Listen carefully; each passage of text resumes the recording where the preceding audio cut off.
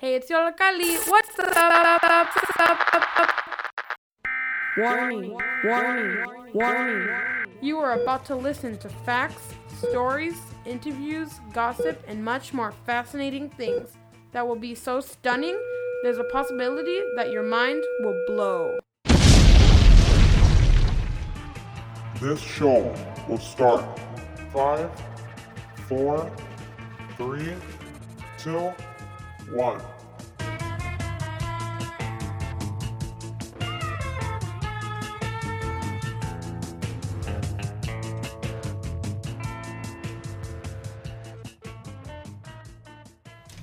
Hello, everybody. I'm Cecilia. I'm Zipporah. And what is up, my peeps? Today we have a fantastically mysterious show all about the human mind. We're about to stuff the show up with some fun facts, ridiculous facts, all about crazy theories and special abilities, what effects drugs have on our brains, and more. So, Zip, how do you feel? Zip, you're making noise. Oh. I'm sorry. Girl. I was just trying to open my chips. I just bought it with that chip that they insert in your hand? In your hand? No, haha. I'm just kidding. Oh, okay. Zip, you're gonna be scared for a moment. No, but that actually is a thing. So what is you talking about? So, recently, in recent technology, if you're not updated, scientists are trying to make a microchip, and it would basically help you with swiping into buildings, paying, everything like that. So how the chip works is it's about the size of a grain of rice, and it would go in between your index finger and thumb. And it's really crazy. You can pay and do all that just from a wave of your hand. Even shop for my Twinkies? Everything, girl.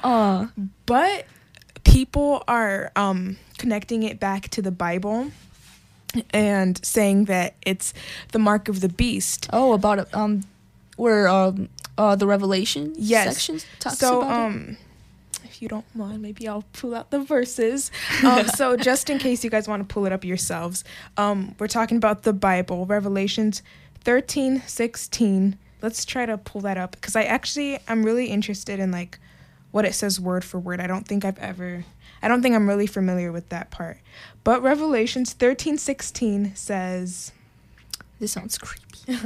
It is also forced all people, great and small, rich and poor, free and slave, to receive a mark on their right hand or their forehead, so that they could not buy or sell unless they had the mark, which is the name of the beast or the number of its name. Oh, no. And dude, dun, dun. That sounds so similar to what they're saying that this microchip implant is going to be. No, it does. It does. Even the Bible was even so specific to say your right hand. So the further this goes, you're going to see if it has to be on your right or left hand. But yeah. It's actually really creepy. Next thing you know, the code numbers are going to have the final three numbers 666. No, but that is really crazy. And what else you got for us? Well, since we're talking about the brain and the mind and everything, I was actually really interested in how our inventions and recent technology can affect us, and maybe even the consequences of our own technology. Oh, yeah, totally. There's plenty. Yeah, so we already know that we're going through a revolution, Yes, we are. Digital revolution, through phones, laptops, computers, everything. So right now I have three consequences. Three ways that this actually really affects us. So I got this from, different sources. But one, someone says that technology is making us less creative. So they said, a lot of the things that we have, and I actually agree with this, they said a lot of the things that we have is prefabricated imagination. I actually really like the way that they worded that. But because once we get used to, we already have access to everything, So when you think about it, what's the point of having to create things? What's the point of trying to be creative? I guess that's some people's mindset. And I know, I guess like scientifically, once we become used to not being creative, we kind of let the muscles that, I don't know, let us be creative. We stop exercising them? We stop exercising them, so they start to like slowly wither away. So I just really hope that this doesn't go further than it already has. I think that there's a certain extent to evolution. And you know, there is such a huge point to that, I think, now that you tell me, because if you think about it, and for example, here in Yolo, both Zippy and I, we are in Cameraflux, and if you think about it, you know, we work with Photoshop and all of this, you know, I think that there was a time where we wouldn't necessarily do the things that we do in Photoshop, you know, all of them, like, let's say, distorting somebody's voice, you couldn't do that back then, but things like, you know, drawing or stuff like that, or how would you say it, you know, fixing a portrait or something, that many of the times it'd have to be like on your own. I know that my mom, like, she would say that when she was a photographer, you know, she couldn't have access to all these programs, and most of the time, you know, if it was a good picture, it was a good picture that she'd have to take on her own. And now revolution is like, this technological revolution is changing so many of those factors, and it's like, you know, we're not using our brains as much because we already have these things offered to us. Yeah, I actually really do agree with that. You know, like, I feel like, I don't know, it's just like kind of weird, you know, having all this information available to us literally, you know, at the tip of our fingers. You know, as long as you have Wi-Fi, as long as you have Google or Siri, like, you can find, like, so many things just by typing in a question. Like, that's really, really crazy. But on to the second point. Someone says that technology is warping our memory. What that mean? Yeah. So, you already know when you're talking to someone and they're on their phone and you're like, what did I just say?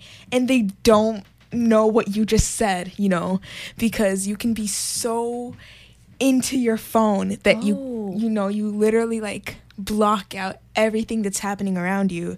So people are saying that we're not really paying attention, and when we're not giving something our 100 percent attention, when we're not, you know, the memories aren't fully formed, you know. You know, that is like a good point.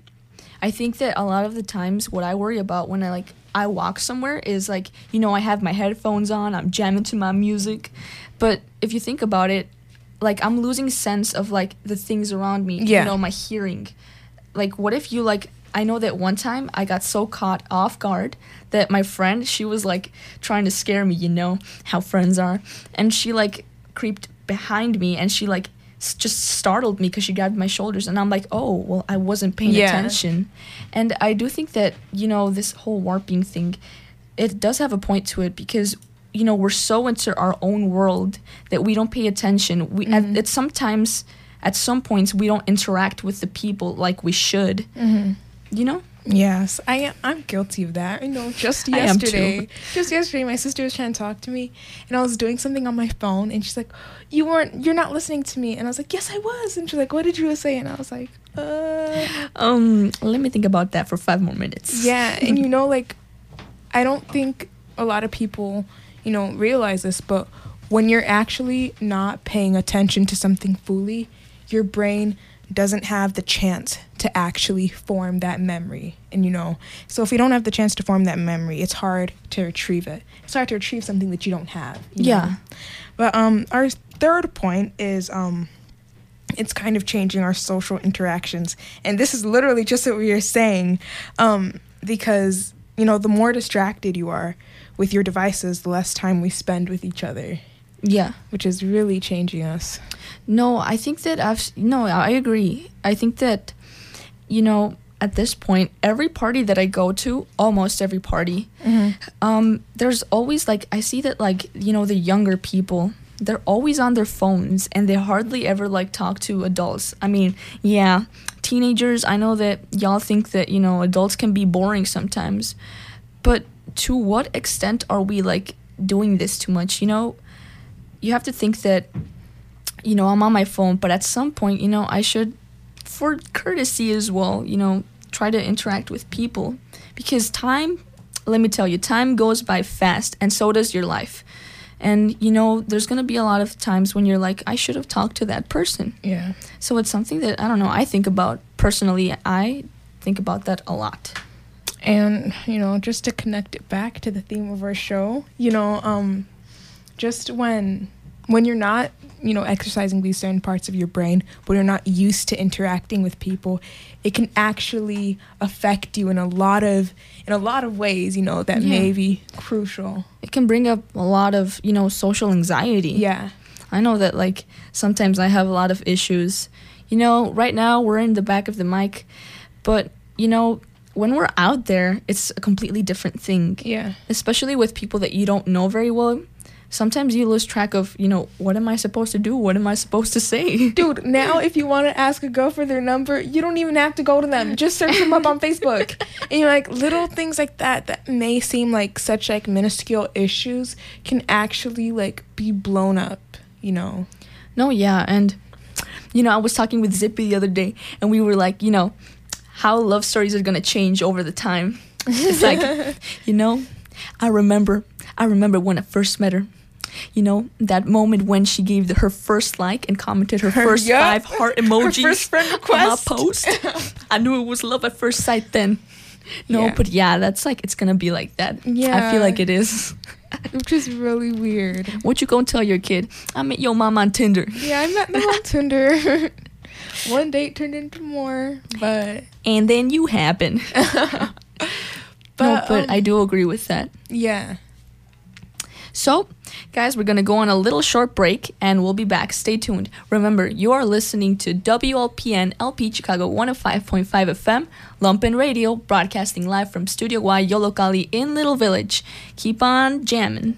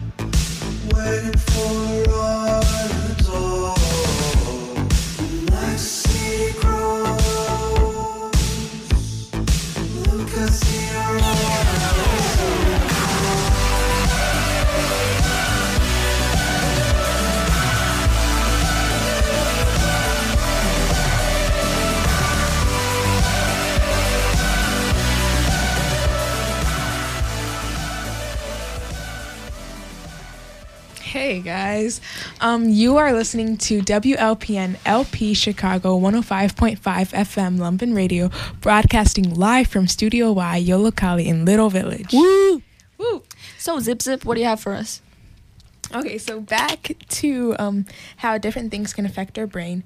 Did you ever think that the government can be affecting our brain? Yes, all the time. Okay.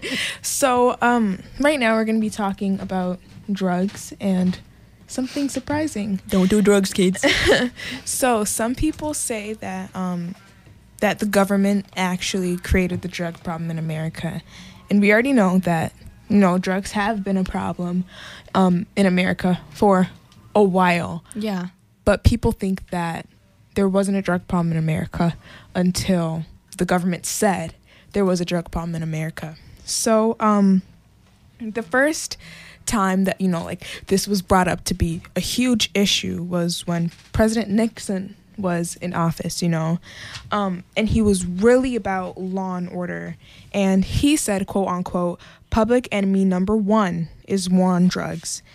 And, you know, a lot of people were saying, well, instead of drugs being a crime issue, it should be a health issue, you know, because, you know, we're told that the government cares so much about us and about our health, but this thing that's affecting our health so much is considered more of a crime than a health issue. Yeah. So, yeah, it's what a lot of people were saying. But then it arose again when Reagan was president in 1982. And that's when he really, really brought that back up, and it really rose to the surface. But, a weird thing is popular opinion polls said that that wasn't an issue. Drugs weren't an issue for them. So why was he pressing on like it was an issue, when it wasn't to ordinary citizens? All of a sudden, this new drug came up on the news everywhere. Crack cocaine. This was, around the 1980s, Yeah. And no one knew about this drug, but it was inexpensive and it was dangerous. And all of a sudden, the news is talking about how crazy it is and how it's going to be a real big issue in the poorer communities, But a lot of people say that the government actually created that and put it out to poor neighborhoods. But I don't know. I could see that, because if you think about it, I think that a lot of minorities are victims to, drug abuse. So why is that? Because, it can't possibly be, because let's say, for instance, something. Let's say I'm white. I'm not gonna, do drugs. You can't say that, because all of us have an equal probability. Some of us more than others, because, we do know that things like alcohol abuse can run in, like, the family. For instance, my grandpa, he was an alcoholic, but my mom didn't grow up to be like that. As minorities, I feel like, why are we so, like, associated with these drug issues? And, how much power are we giving to these drugs? Yeah, and but where did it initiate? Yeah. Actually, white people did use cocaine. The difference is with crack and cocaine. Cocaine was like, sophisticated. It was the powder. And that's what white people used. Majority of white people used cocaine, at least the cocaine users. But crack and Latinos, they, did I just say crack and Latinos? I said blacks and Latinos usually used crack, and crack was cheaper. But you know what? The people that used crack had more jail time, a lot more jail time than cocaine users. And people are saying, well, the cheaper drug, which the minorities are using, of course they're going to get more time than the drugs that, white people are using. And, I actually do agree with this, because, it just so happens that, and this led to the mass incarceration, because, all these, if some, like, inexpensive drug popped up in your neighborhood and it's spreading like wildfire, of course, a lot of these users are going to go to jail. And a lot of these users were minorities. So a lot of minorities were going to jail, which, led to the mass incarceration. And Reagan himself promised tax cuts to the, to the wealthy people and to put the crack users in jail. And if you interpret that, some people interpret that to tax cuts to the white people and minorities in jail. So, I don't know. It's all up to what you believe. I'm just giving you guys the information, but... Maybe, it wasn't all about, the drugs so necessarily. Maybe it was definitely also wasn't about, our race. Yeah. I think that could be a possibility. And, it's kind of weird. There's definitely a lot of, like... I have a lot of, doubt in, like, what's going on there. And definitely still today... It's still such a big issue. I think that issues like this, us as a race, we're still going through that trauma, and that still affects us. Because when you see all these minorities on the news and they're saying, these bad people did all these crazy things, of course, the rest of the world is going to start viewing you as what, media says you are. No, definitely. And we have to see that, because we are in these low-income neighborhoods, there's definitely gonna be a lot more danger going on, and this includes drugs. So, it's kind of strange, I definitely do think that there is some sort of conspiracy to it. If we had our teacher Todd here, shout out to Todd, he'd be like, he's so fascinated with conspiracies. But it was definitely something that wasn't fully true. And, if we weren't aware of this, I feel like if it was such a huge issue, I'm talking about like years before when this was first brought up, I think that it would have been like, those people back then would have been aware and would have known about that. So they wouldn't have like been so oblivious when like the president brought it up. And I also think that the government could have handled this way better. Instead of just throwing them in jail, you should be... of course it's a crime, but I feel like when a crime is just more than a crime and it also has to do with the health of your citizens, you should definitely have handled it differently. Yeah, and seeing as this like affects like our minds so much, like, psychedelic drugs, I think that a lot of the times we don't realize when we're abusing of a substance. So because our minds may or may not be used to it, or just our minds are just in denial. So I feel like instead of like throwing people in jail, this should have, like you said, been like taken care of with, let's say, rehabilitation or spreading awareness to it, before like, throwing people, especially minorities, into jail just like that and not giving wealthier people that same treatment. Again, this is such a huge issue, and it's always been, and it might always be. I definitely think that it always will be. Yeah, there's definitely that gap between social classes. There have been so many things that have carried on for years and actually changed the way that we think. So I think that definitely, unless we as a people and we as a country try harder to change our mindset, I think that this will continue to be an issue. And we do have to think about the other thing, how it affected our minds. Drugs are very strange, and that does bring up our next interviews. Stay tuned, guys, because we are going on a small little teeny tiny promo break, and we will come back with some interviews with two people who tried LSD and the ayahuasca plant, which we will explain on later on, and LSD microdosing.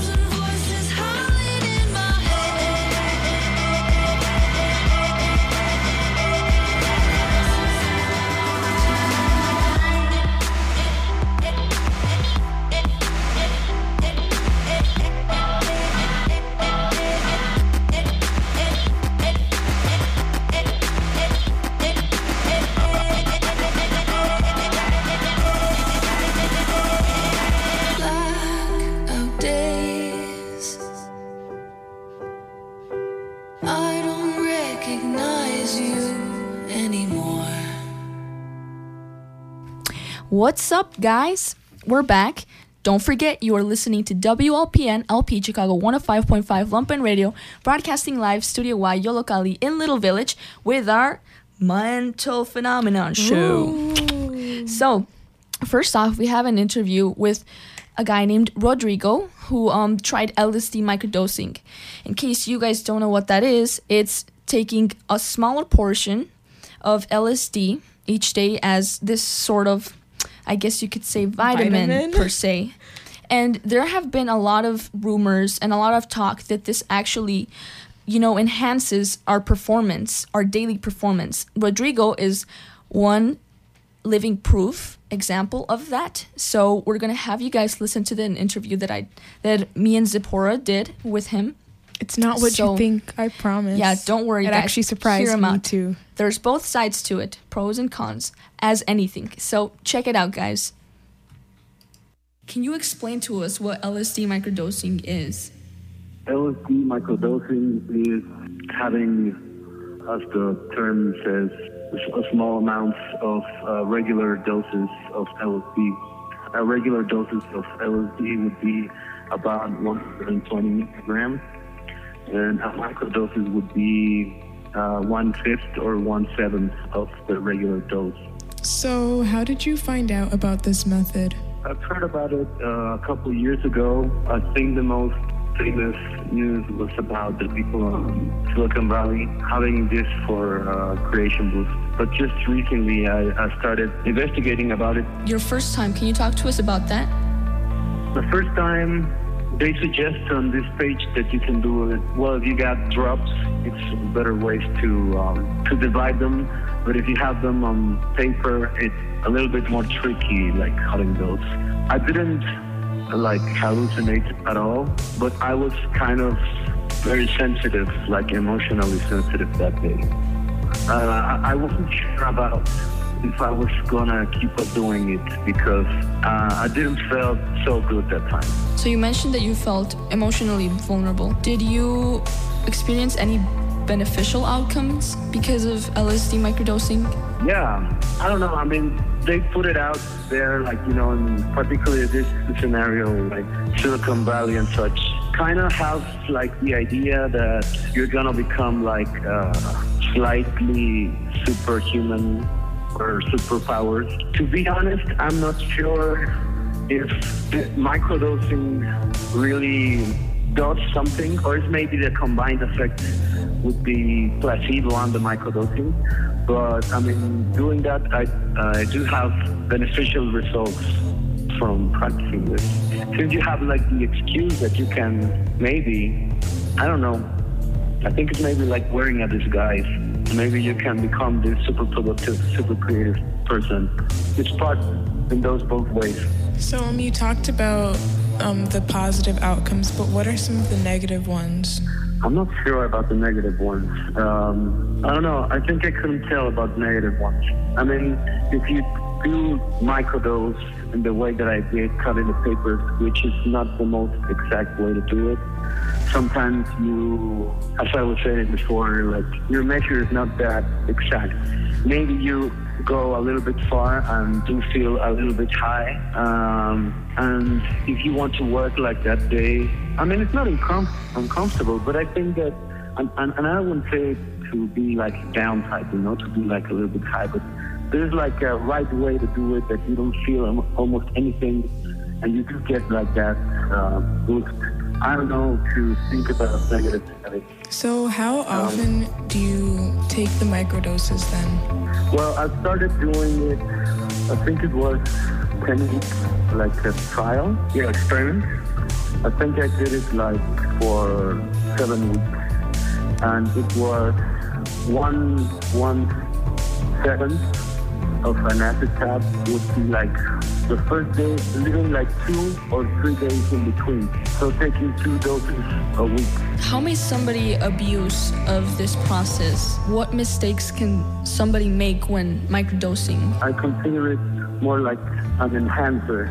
If you're not microdosing and you do a heavier dose, you won't be able to continue in your work. I mean, maybe you can, but the objective is that you don't get high, just to get more productive or very in certain ways.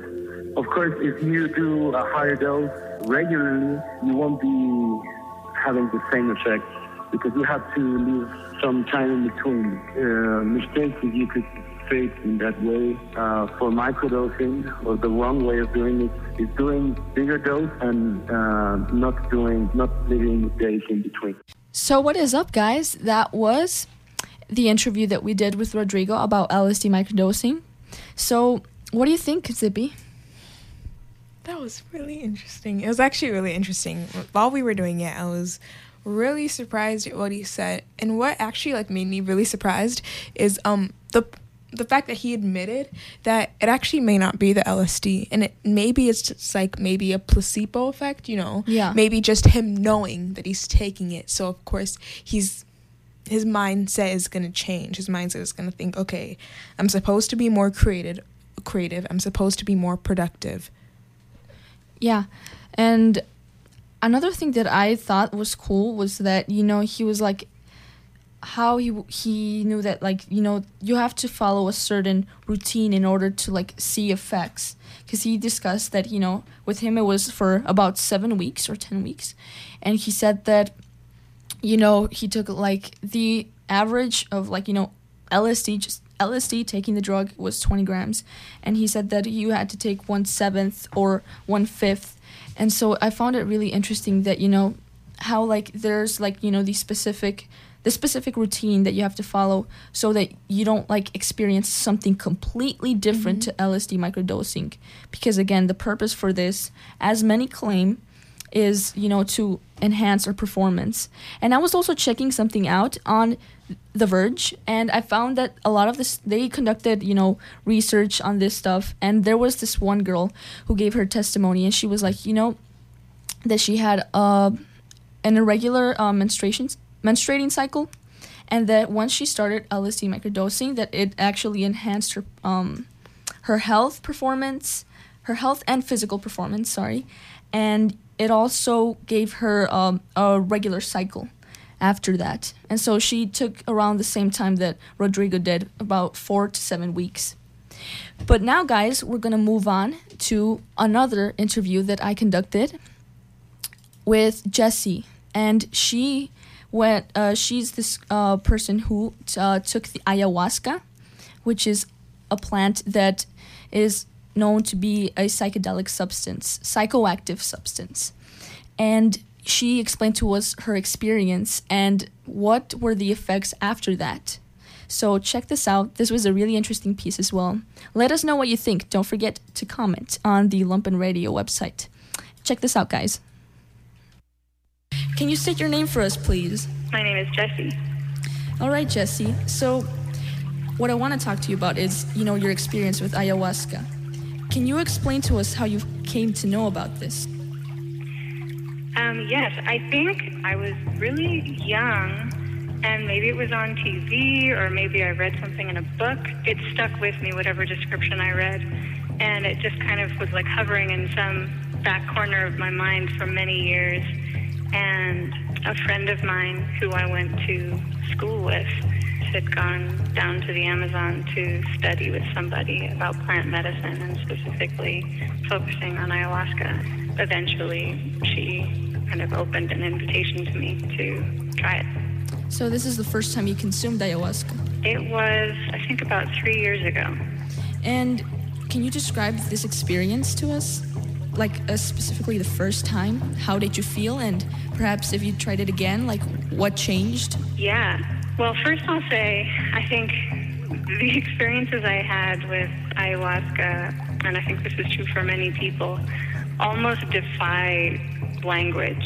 My disclaimer is that what I put into words is heavily filtered through language, and I'm being as articulate as I can. I'd say the first time, there are different kinds of ceremonies, and the one where I was, it was in a dark room, and it was all night long, and there were probably about 20 people there. Everyone is wearing white, sitting in a circle, and I knew only my one friend who had invited me. It was a place in upstate New York, and so we were all just setting up. We sat down. Everyone was very quiet, so it was like a profound sense of unknown. When we all got in the room together, the lights went out, and everyone was just sitting or lying still, kind of meditating almost, and we were invited one by one to come up and drink, almost like taking a sacrament, walking up and drinking and going back to your seat.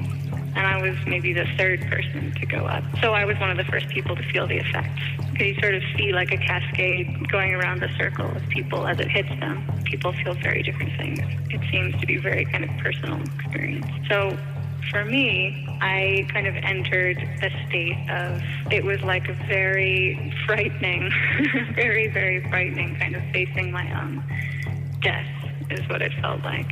Later in the night, kind of looking around at other people, I sensed that the experiences seemed very within the space of each individual person. Do you know like how long it took for the side effects to kick in? I kind of lost my sense of how long it took to start, but my guess would be 40 minutes. The people around you, if you could see while you were under the influence, were they doing anything strange? What do you think was in their heads? I'll speak about this one particular experience.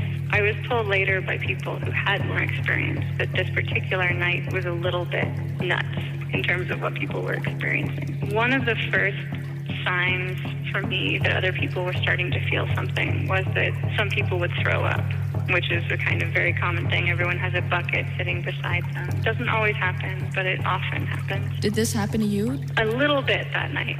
Barely. It felt to me then and at other times like not the same kind of throwing up as the kind that I know from my daily life. Like we've all thrown up. It felt like there's something, maybe perhaps like a difficult experience that I'd had in my life, or some kind of pain, or some kind of grief, or some kind of toxic relationship. You know, any of these things that one would want to move out or process. It was like an expulsion of something very, in a way, very concrete. Even if it was something emotional, it felt like that act of throwing up was really genuinely a sense of like, there's something that I need out, and it's coming out, and it's coming out in a very physical way. So people call throwing up getting well. The experience was in many ways very physical, like a very embodied experience. You know, with some psychedelic experiences or, you know, different kinds of trips, sometimes, you know, people experience like a lot of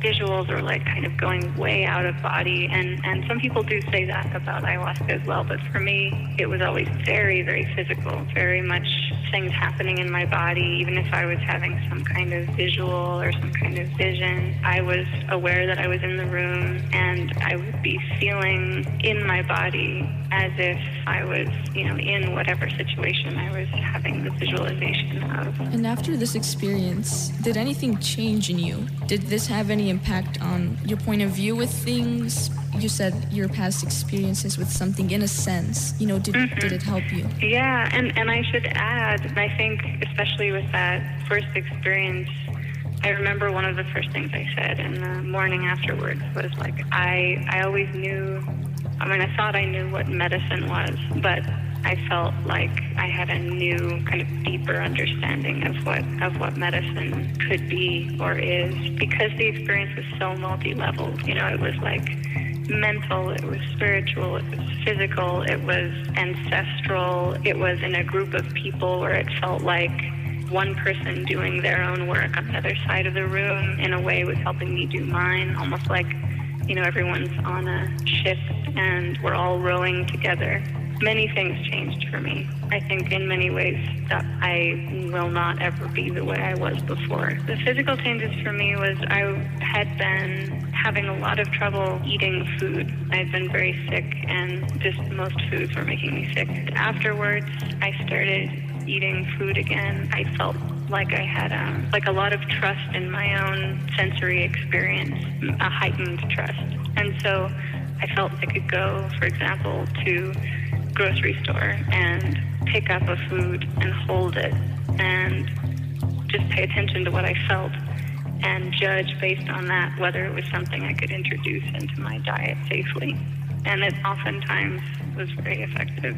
This might sound like what people sound like when they're high, but it's not for nothing. The fact that there's a life force running through all of that is that's like a shared current we have. And this is me talking now kind of in retrospect, having processed a lot of these experiences, but I think that we have, as a culture, a very artificial, a kind of cultural understanding that we're separate from each other and we're separate from the things around us. I'd say that something I really gained a lot from ayahuasca was a felt sense, like a real, actual, direct experience of that intimate connection. And this, I would say, felt like perhaps realer than real. What's up, guys? So, I hope you enjoyed that interview. It was with Jessie, and this was an interview about her experience with ayahuasca, a psychoactive substance that she took in a drink when she went to this place in I believe she said some part in New York. And she talked to us about how this substance was like changed her life, and how it completely changed the way she perceived medicine. And she told us in this interview that I didn't know what medicine was until this experience.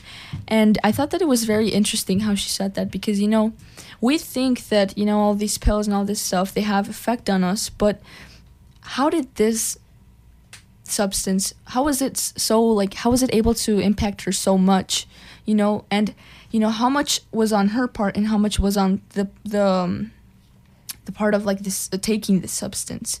It's all, I think at the end, mind, like what our minds believe is a huge part of what effects we're going to get from something.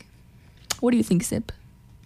It was interesting how she was talking about her throwing up, and like how she felt like it was kind of like clearing her system, like all these negative things that happened in her life, and that's really, really crazy. No, I do think that.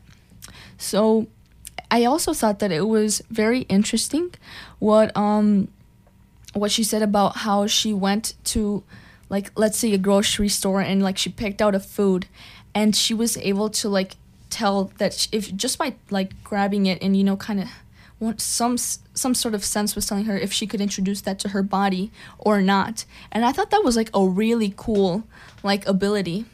Hey Zip, you were eating chips earlier, weren't you? Yeah, I was.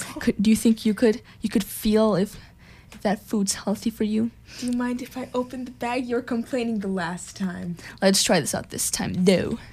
I'll put it away from the microphone. All right. Let's try this. Okay. Okay, Zip. Let's start. Dun, dun, dun. Are you feeling anything? Let me try. Let me keep trying. You ready? You feel anything? Okay, no, I didn't. Aw, man. But it's good? Tastes good, though. All right. So, guys, we is gonna talk to you guys about next mind power theories. Ooh. Wow. So, first off, I want to introduce you guys to what these things are going to be about. We're going to talk about all sorts of stuff.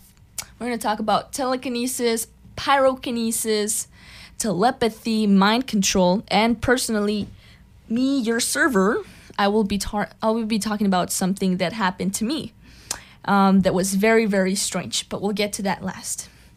So first off, I want to talk about telekinesis, which I did my research and found a lot of cool things. So back when I first found out about telekinesis was, I think, when I was like a young peep. I think it was when I was watching Teen Titans. And telekinesis is actually one of the abilities that Raven has from Teen Titans. So like I could like give you guys a sort of reference that you guys might understand. But basically, what telekinesis is the ability to control or move objects with your brain. I had an interesting discovery when I was surfing through the internet, and I found that there was this weird case with this one girl. Her name is Angelica Cotton, and she was 14 years old. This happened in January 15th, 1846. I found this in this one website called learningmind.com. And I thought it was really, really strange. And I've heard about this case before, too. I know that I found a couple of videos on YouTube, and I thought it was very interesting. So she had an experience of multiple telekinesis. And so what she claimed that she saw when this happened was that everything started bouncing off her clothes and all that stuff. And that there was also this experience of shock and like a touching source of electric current, so was said. And Angelica, if she was anywhere like near like a magnet or without knowing it, she would like start to shake, and things like her presence, like you could feel like this sort of tension, and the objects started moving around like in her room. And I thought that was like really weird because it kind of reminded me of this one movie, The Exorcist, you know, when like, you know, it starts like things start to move. So like I thought that was like really weird. Like, wouldn't you like think that this was like a weird ability to be able to move objects? Like I could see myself like throwing a mouse out across the like the classroom and hit it at that one boy I don't like. Yeah, that would be really cool. But I was also thinking, oh, and you know, that also reminds me of Carrie. Carrie, oh yeah, that movie. I've never watched it before. Well, just a quick summary. Carrie is like about this girl who has this ability, and you know, her mom's basically, you know, tormenting her throughout her whole life. How like, oh, you're the daughter of the devil. Not necessarily, not exactly that, but you know, she was just tormenting her daughter. And Carrie, well, she got her revenge at the end. But, you know, I thought that this ability was very interesting. You know, the ability to move things with your mind. And I also did a lot of research that, you know, you could train your mind to do this. And actually, I actually was once talking with my dad about this. And he said that there was like a lot of weird, you know, stories about this back in Mexico with this one kid, that he would like be able to like move things with his mind and stuff. And like it's just like it started like to sprout many rumors about, you know, why is he able to do that? Does he need like an exorcism performed on him and stuff like that? But I think that we're born with different abilities. Like just like some of us are born to like master math, and some of us are born to like master English. So I think that these abilities are very either underestimated or not as, you know, given enough attention, that we don't really think about the fact of whether or not we can do this. Yeah. What do I think? I think that, number one, I'm not gonna say that am I like super confident that this exists? No. But I definitely do think that there's a possibility that there's a lot more out there than what, you know, we think there is. So yeah. No, I do think that. And another thing, this ability I actually just learned of, and this is pyrokinesis. So this is similar to telekinesis, but it's the ability to control the element of fire.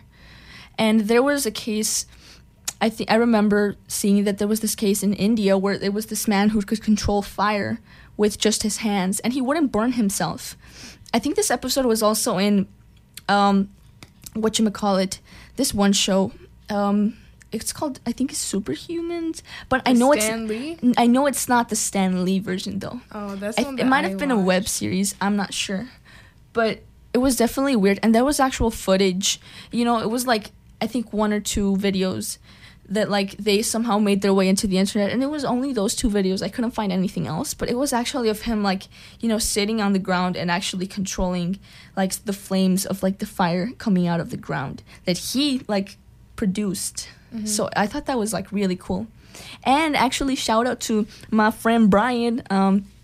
This is actually an ability that is commonly seen in anime. For instance, this one this one anime called Blue Exorcist, and it's of the main character who's Rina Kumura, and he's able to control fire, and his fire for some reason is blue. Oh yeah, because he's like the son of Satan or something.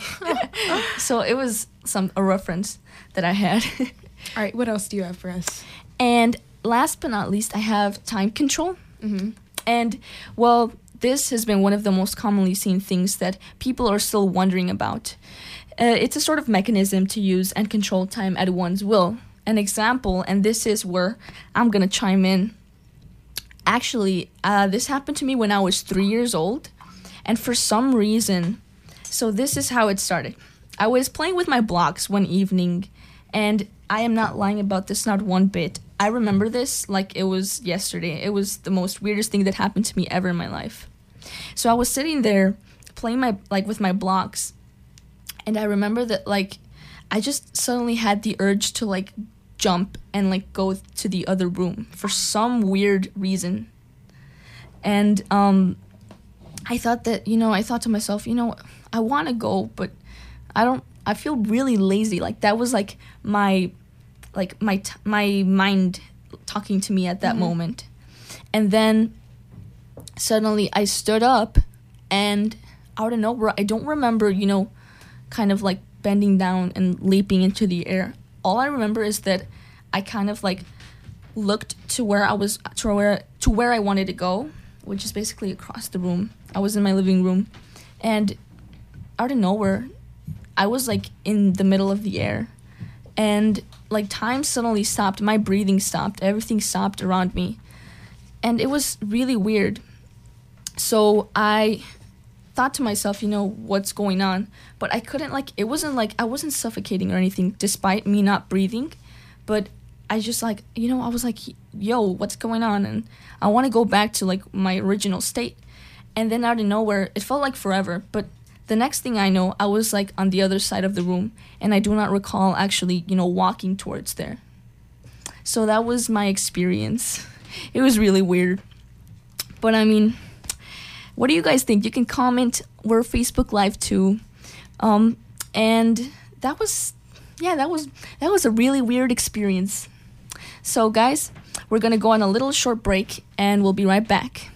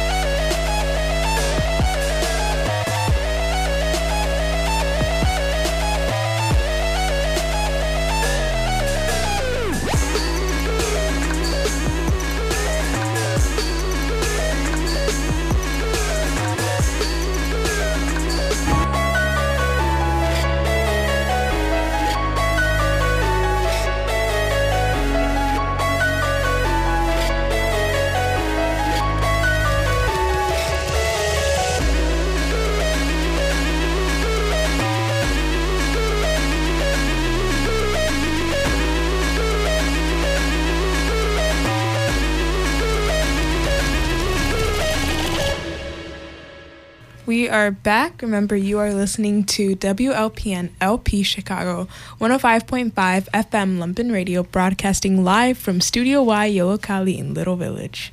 Woo, guys, so we're almost at the end of our show. Tear. But hey, guys, we're going to talk about one last thing, and that would be the placebo effect. So, Zip, I know we were discussing about that right now. Yeah. What do you think about that? Oh, first off, we should introduce what that is, in case for any of you guys who don't know. The placebo effect has been conducted actually in multiple clinical trials, and it's, when we are given, let's say, a sort of medication, let's say a pill, and you're given it to it, and you're expected to, you expect to have, side effects, or they tell you that you're going to have effects or something along those lines, and you end up actually having side effects, but at the end, surprise surprise, you weren't supposed to have any effects. It was all in your mind. So it's when our minds trick us into actually having effects when there was really no effect take place in the first place. So I thought that was really really, really interesting, and I thought that was something that we should talk about because it is actually used in the medical industry. So, what do you think, Zip? I mean, I feel like this just kind of proves that the mind is really powerful, you know, and this happens, you don't do this consciously. You know, when things like this happen, it's because your brain is saying, this is what's supposed to be happening. So even if it's not happening on its own, your brain will make it happen because you think that that's what's supposed to be happening. And that's let me really also crazy. add that, you know, it's not always about experiencing side effects after, you know, whatever thing you take. It's also about, like, feeling significantly better after something. Let's say you were having headaches and you're suddenly given this pill that isn't going to do anything to your body, but once you take it, you suddenly feel significantly better, and you feel like this pill helped you to get healthier or to stop whatever was happening, let's say your headaches. It doesn't even have to be with pills, you know, like some people that don't experience PMS, you know, before their menstrual cycle, you know, if they think like, oh yeah, like I'm supposed to be PMSing, you know, this is the time where I'm supposed to be PMSing, like they're gonna be like having mood swings and everything, but it's not actually because that's what their body is doing, because, you know, they have that mindset of like, this is what's supposed to be happening. No, yeah, and I think that there's plenty of examples. Like, for instance, I should say, that was redundant. My bad. I know that, like, my mom, and this happens, I'm pretty sure this has happened with your mom. She's like, oh, just, like, let's say, take a hot shower or drink this tea and you'll feel way better. And, like, it has absolutely nothing. Yeah. And you're like, I know that sometimes, like, my mom will be like, yo, drink this, and I'll be like, oh, I do feel better.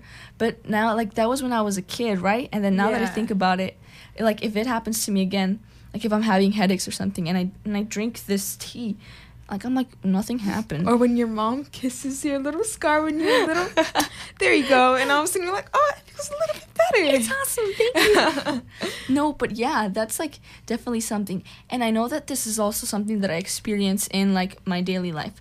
Oh, that brings something very interesting up. Deja vu. Ooh. Bro. Let me finish up what I was going to say before we get into that. You know, when you think that something bad or something good is going to happen to you, sometimes, I don't know if you've experienced this, but it happens. And particularly when it's something bad. You know, when you're like, oh, jinxing. I feel something like I get good jinxed a happened. lot. Yeah, no, for sure. Like, you're like, you know, oh, this day has gone too good to be true. Something bad's about to happen. I try not to believe in it, and I try to pray and be like, God, just like, don't do that. Like, you know, but I try not to believe in it, but sometimes, like, it does happen. No, it does. And I know, and I've seen this, Zippy. You're always like, oh, I'm about to jinx myself. No, I always say I'm about to jinx myself. And I'm always like, oh, no, I don't believe in it. But then I always say it. Yeah. Life is strange. Yeah.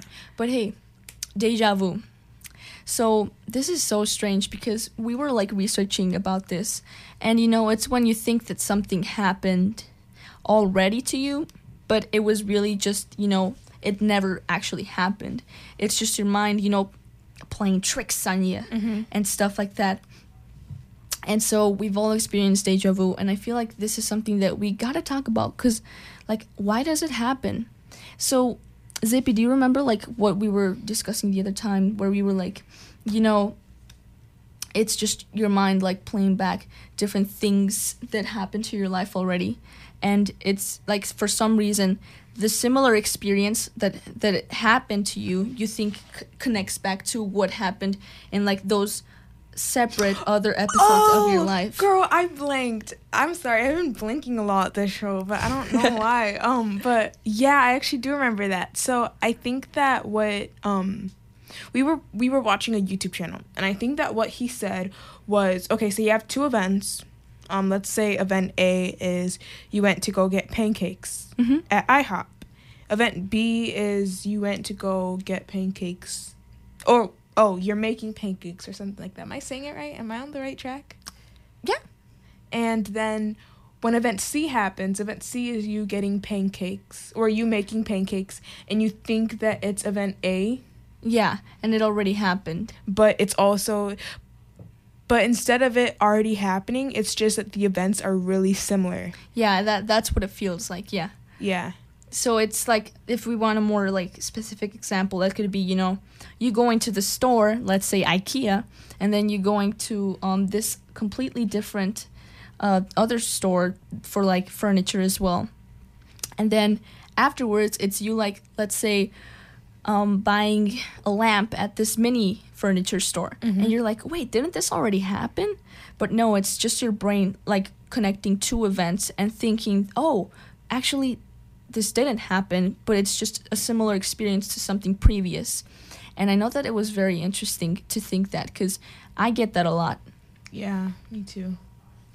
So, that also brings me up to jamais vu, which is when you can't think. I'm going to say this real quick, because I know that everybody experiences this, but it's when, like, your mind, like, plays a real bad trick on you, where it's like, it isolates that one word you're looking for. Let's say, yeah, like, I know this happened to me with Steve Carell. I was trying to remember his name, and I was like, wait, I have it, like, at the tip of my tongue, but it was, like, isolating that name and, like, not letting me, like, bringing me to, like, other different words. Like, that's what my mind was doing, and I just couldn't catch that one name, Steve Carell. No, and then, like, I was like, oh, shoot, it's Steve Carell. It's my favorite actor. What?